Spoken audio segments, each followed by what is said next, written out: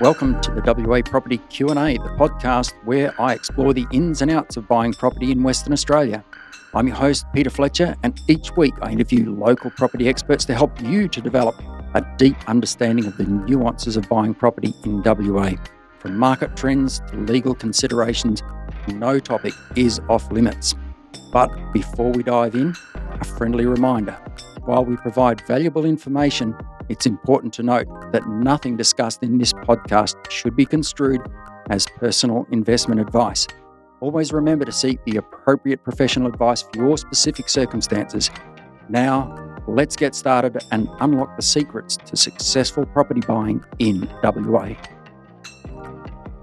So, Jason, welcome. Thanks, Peter. Thanks for having me in for the podcast. Yeah, no, welcome. Now, for those of who haven't met you, do you want to introduce yourself? Yeah, sure. I'm Jason Cotton. I own a building inspection business called Select Property Inspections. So I've been carrying out inspections now this is my 12th year, and in my own right, in my own business now for about 4 to 5 years. And prior to that, was with another company for around about 7.5 years. And that's where I really cut my teeth, but then really developed more in the game after that and into my own business. Yep. So you know property inspections very, very well. And for those of you who haven't met me, my name's Peter Fletcher. I'm a real estate agent and a settlement agent, and I first started in real estate in 1985. So I've been going around for a while. And I currently own Resi, where we do property conveyancing and buyer's agency. And we partner with Jason, who does all of our building inspections, our structural inspections. Now, Jason, today I want to unpack the big problem of chemical delignification. What's the other name for that? It's sometimes called fluffy baton. Fluffy baton. Fluffy baton. I know it's a neat little cute name, isn't it? Oh, it sounds nice. And hairy timber as well? I haven't heard that as often, but hairy timber, when you look at it in two different ways there, it's a bit masculine, isn't it, hairy timber, as opposed to fluffy baton? Fluffy baton, hairy timber, who knows? So maybe the more manly guys call it hairy timber in the industry. Rightio. Okay. So this chemical delignification, now where it shows up for us is it comes through on a structural report. And my question is, do you put it on your reports? It does get flagged. It's something that comes up. It's quite it's obvious when you look at it, and you need to flag that so that people are aware of it and then denote it, kind of a mark on how serious it is. Okay. We better explain it to people who are listening in at home or watching. What is it? Where is it? What does it look like? And why is it a problem? Okay. Well, I guess where is it? Where is it? We find it in roof cavities. And predominantly it is on the batons that support the tiles underneath the roof cover, the roof lining. Batons generally are hard timber, hardwood. In almost all instances, it's almost rare as hen's teeth to find it in any other type of wood. It's really the hardwood that we have here in WA, the jarrah, most likely or predominantly. We find it in those batons. Also, in line with that, we find it with clay tiles.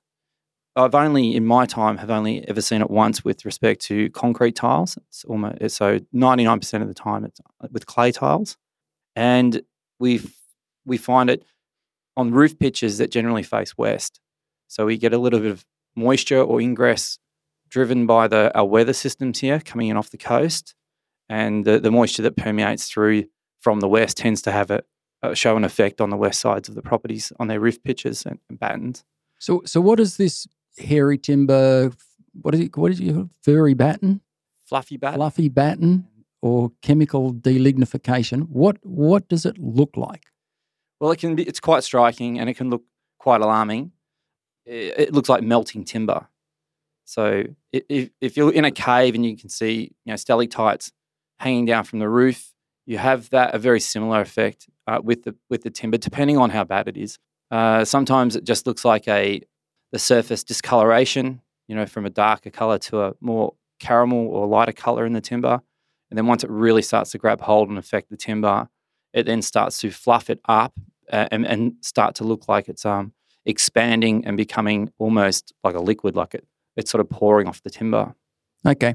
So this fluffy batten, does it affect the structural integrity or does it affect the timber itself? What it looks bad, Yeah. but does it affect the timber itself? Let's talk about what is chemical delig with respect to the effect on timber. So what we have in timber, we have a chemical composition within the timber cell that has a polymer. So in all plant materials, the polymer lignin is what glues the plant together. And so no less in timber. With timber or hardwood, we have that in that material, and that's what makes it a solid piece of timber. Now, the lignin, what we have seen anecdotally in some of the various readings that I've done and watching, various YouTube type seminars and things like that, the general note here is that sodium chloride or a salt is what causes the destruction of the lignin in the timber. Where does that salt come from? Well, we're coastal here. Almost all of our population sits on the coast. And we have a history too of having tiled roofs, double brick tiled roofs. More so in the last 20 years or 30 years, we've actually peeled off a lot of these tiled roofs, particularly clay tile, and put ColourBond on. But we have a beautiful history here of heritage homes and California-style bungalows with clay tiled roofs. And as I said, most of our population sits on the coast or close to the coast. So are you saying that the salt comes through the tiles onto the battens? Yeah, well, is that what you're saying? The salt we have, there's always a level of salt in the air here, blown up out of the sea spray and drifting across the urban areas. So we have that. It can permeate through the tiles and through the tile itself, in fact. So when we have a moss build-up on the tile, we can get moisture travelling through the clay tile, and then that can cause spalling on the underside of the tile within the roof cavity. Spalling, can you explain spalling? So disintegration of the tile, essentially. It becomes quite fretting or spalling, so flaky. Okay, so the underside of the tile becomes flaky. That's correct, yeah. And it starts to leach, is that fair to say, leach onto the timber? That's my understanding is. But at the point at which that the deterioration of the tile or the fretting or spalling, that's where the tile overlaps. So it overlaps back across the batten to hold it in place, but where the top tile overlaps onto that one as well to create that seal or that runoff, so there's no run back.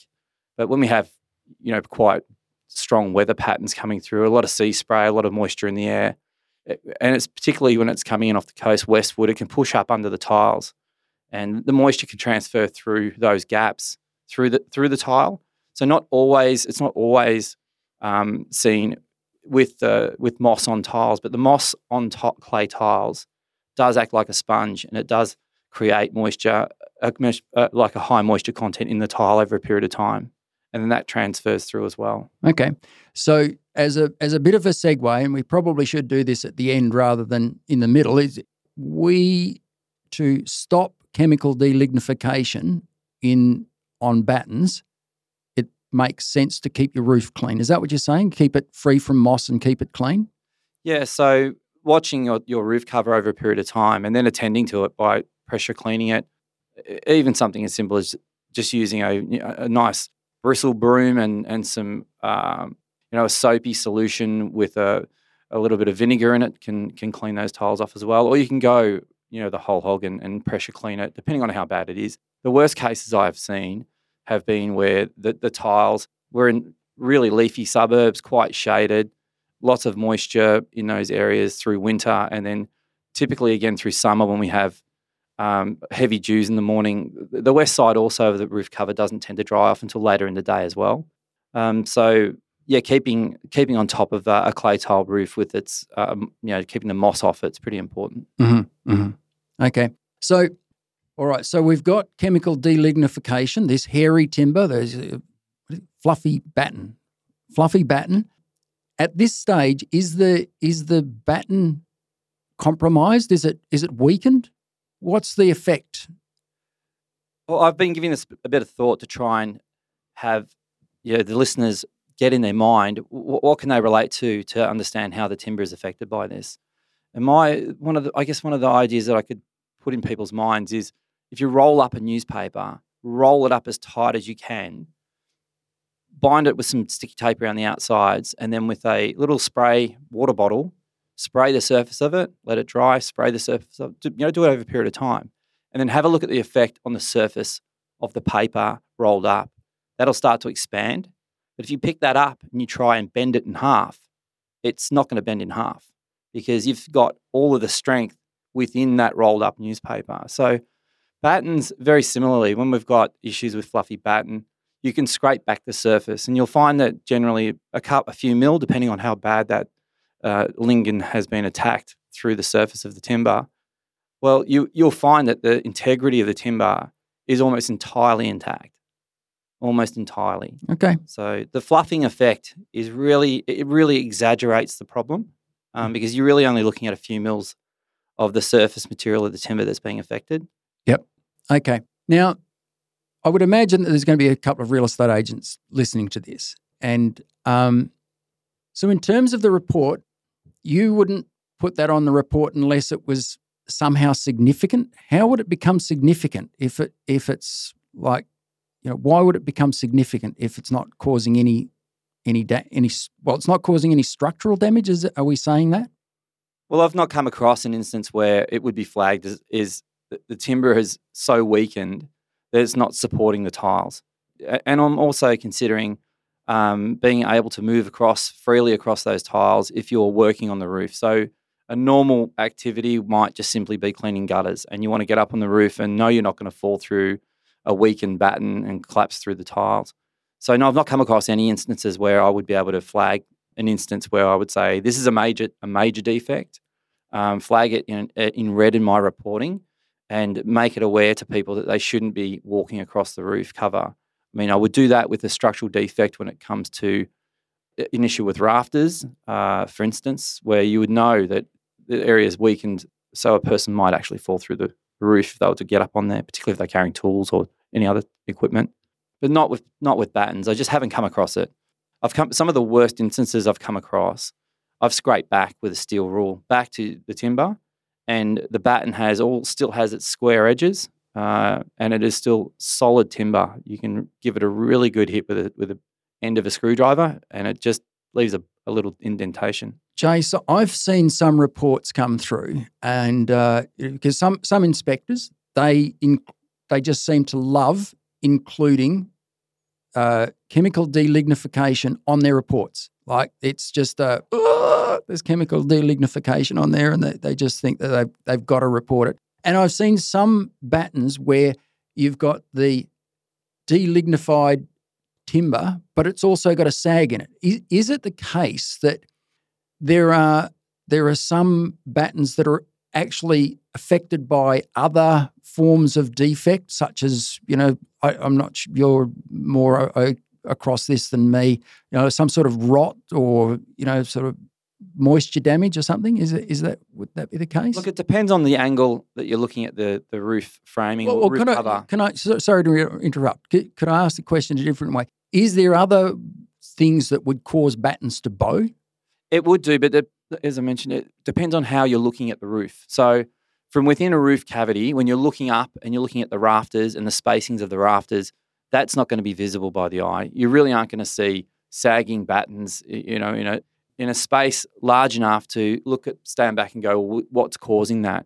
So if you look at it from the reverse angle and you're outside of the roof cavity looking down the roof pitch from one end to the other, slightly back, and we can get some reasonable photos that show the tile line, the clay tile line or any tile line, showing a dip or some movement across that line. It can also be picked up on colorbond roofs and items that you might have on there, for instance, solar panels.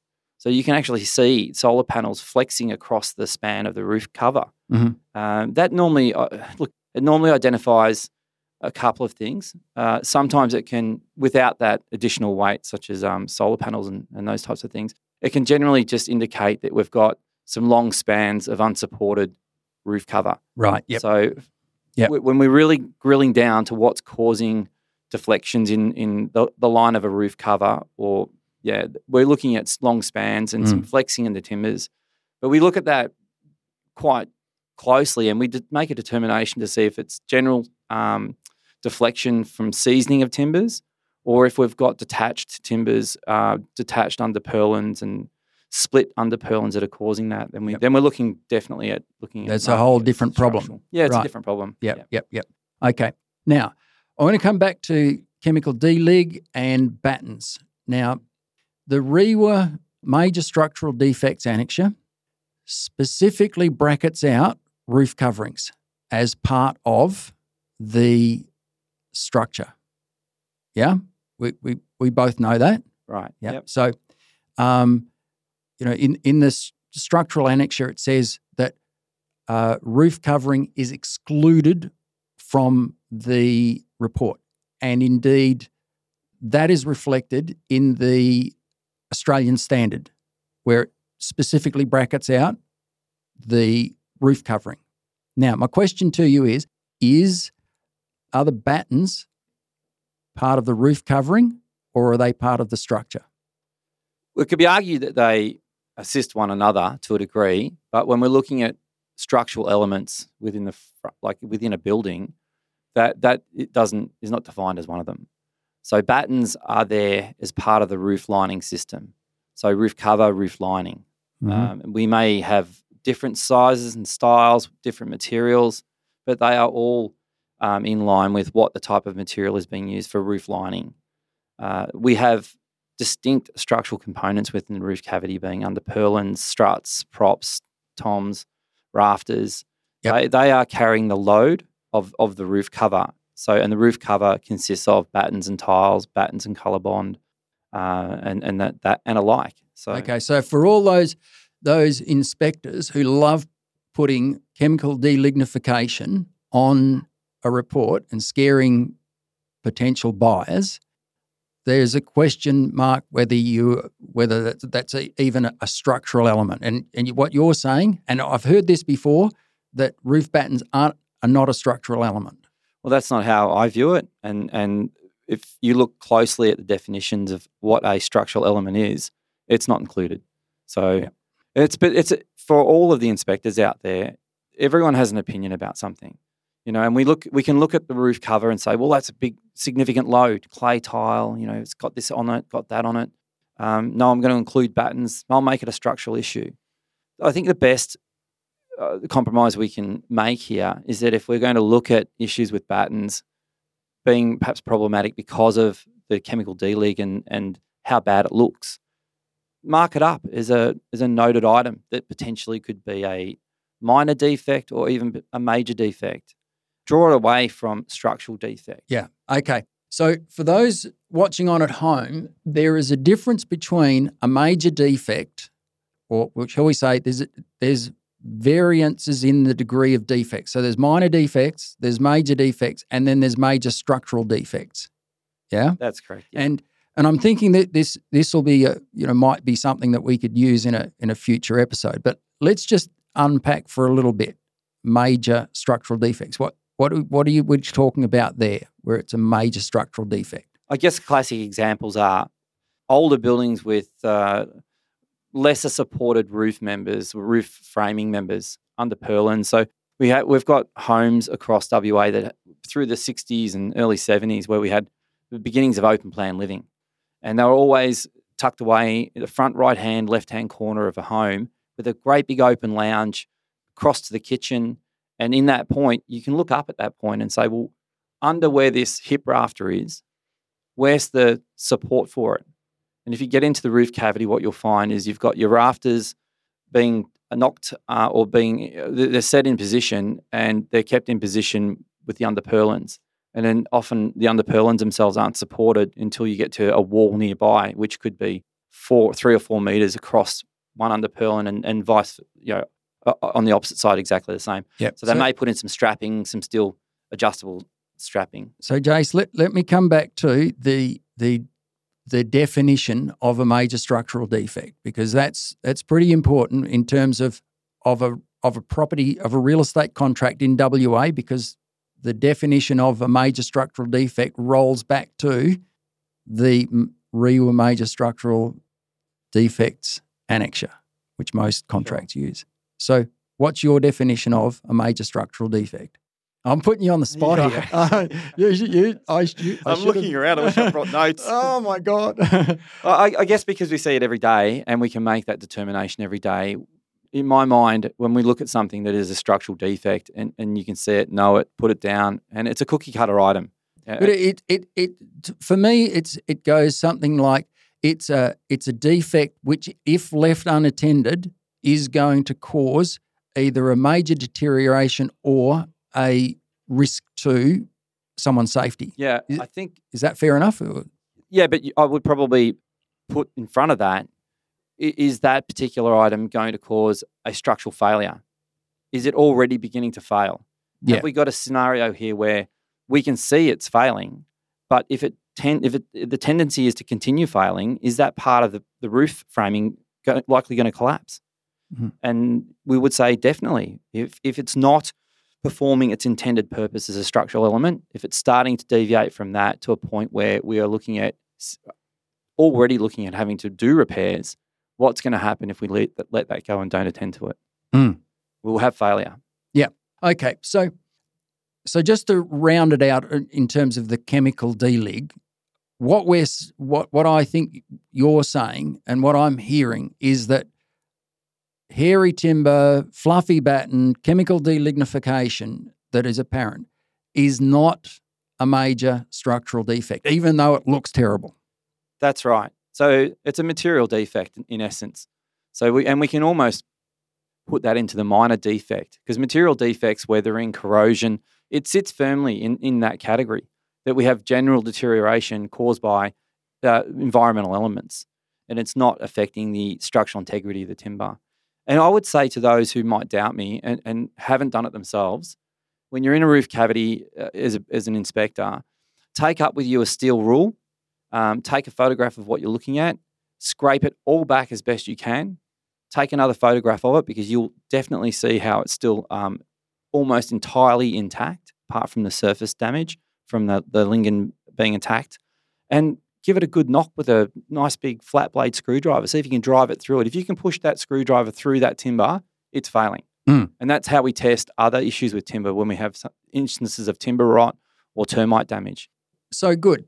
So if it isn't a major structural defect, then therefore under the major structural defects, the buyer would have no right to issue a structural defects notice because there is no structural defect. Even though, like, some alarmist building inspector has said there's hairy timber and it's terrible, there's no structural defect. Therefore, there's no reason they can give a structural defects notice. For that, in that scenario, but also because we're not looking at it as a structural member or a structural element. Yeah. It's still considered part of the roof covering and roof lining system. Yeah. Okay. Now, I think we've covered that pretty well. Now, I just want to cover something that you've just talked about in terms of a safety defect. And I'm talking here ceilings. Now, ceilings are another one that is not included or excluded from the major structural defects and the REIWA Major Structural Defects annexure. Yeah, so it's bracketed out. So the ceilings can be bowing like anything. It's not a major structural defect, but it is a... Well, we would still note it as a major defect, and likely if it's depending on how much sagging there is and what weight we're looking at, plaster glass, a whole section of ceiling, or if it's just in sections which are standalone because they're gyprock, they're gyprock sections.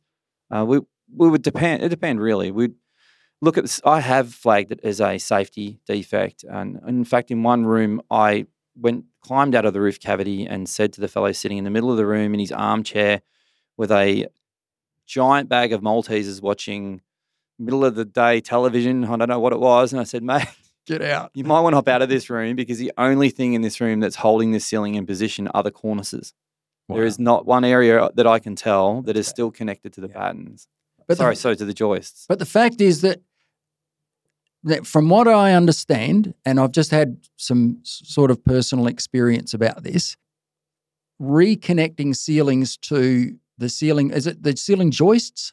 Yeah. Is that right? The joists, yeah. Yeah, good. I'm not a builder, but we'll have a crack here. So reconnecting the ceiling to the ceiling joist isn't a particularly big, onerous or expensive job. Is that fair to say? It's not onerous. No, I think it can be handled. It can even be handled by one person. Yeah. So, you can buy ceiling lifters from Bunnings, can't you? Well, I believe that's the case. You can hire them. And acro props, and then you can stick on top of that flat board and push it up in sections of flat board. So you're gripping a nice span and span out the acro props and just jack them all up slowly until you get it back nice and level. Yeah. So what I'm getting to here is that if somebody goes, oh my God, the ceilings are sagging, like the world is going to, this house is falling apart on me. It's not really. It's just one of those decorative elements that need to be repaired, almost maintained, in essence. Yeah.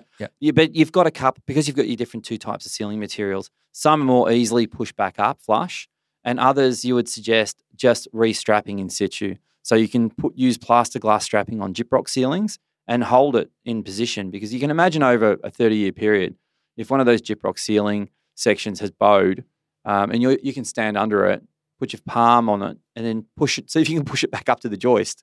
You're going to be putting a lot of reverse pressure on that curve that's already been created over a long period of time. So it might just be easier to, in that situation, use some plaster glass strapping and just grab it and glue it. Okay. All right. Now, in terms of future episodes, because we're just kind of winging this here, what are you thinking in terms of what we could do in our next episodes? Oh, we can talk about lots of different things regarding structural. We can talk about structural elements. What are the ones that you see the most of? The most of, ceilings. We've covered a lot today, actually. Like, we've moved a little bit away into other areas of definitions of structural elements, the definitions of how we categorize defects. Look, we can talk about perhaps building sealing. So where do we seal the buildings? What's problem? What when we get moisture ingress? How serious can it be? What should we be looking out for? Okay, yeah, that is what we will do on our next episode, Jason Cotton. Water ingress, and which is people call it rising damp or penetrating damp or whatever it is, and it's usually from the shower into the hallway or into an adjoining bedroom, and people look at it and go, "Oh my God, this house is falling down." So that's what we're going to talk about in the next episode. Excellent. Does that sound good to you? That sounds really good. All right. So this has been great. Key takeaway from here is, from your point of view? Look, don't be alarmed. If it comes through in a report and you see chemical deleg, be a little bit more circumspect. If it comes through in your report and you're reading it and it says it's a structural defect, query, well, what's the integrity of the timber? How compromised is it to be a structural defect for a start? And ask for it to be demonstrated. And secondly, look, you're looking at buildings that are 50 to 70 years of age. It could possibly be time to replace the tiles with a new roof lining or roof cover. So these are just normal considerations, particularly with buildings that are of age. Yep, that sounds good. And from my perspective, I would say that if you see chemical delignification on your building report, you probably don't have, and this is not legal advice, you probably don't have a reason to issue a structural defects notice. That's all for today, Jace. It's been great. Thanks for having me, Pete. Until next time. See you then. And that wraps up another episode of the WA Property Q&A. We hope you found our discussion valuable and gained some valuable insights into the world of property buying in Western Australia. Remember, while we strive to provide useful information, it's crucial to consult with the appropriate professionals before making any investment decisions. Don't forget to tune in next week for another exciting episode where we continue to unravel the mysteries of the WA property market. If you have any questions or topic suggestions, feel free to reach out to us. Until then, happy property hunting, and remember, to seek the right advice for your personal circumstances. Thank you for listening.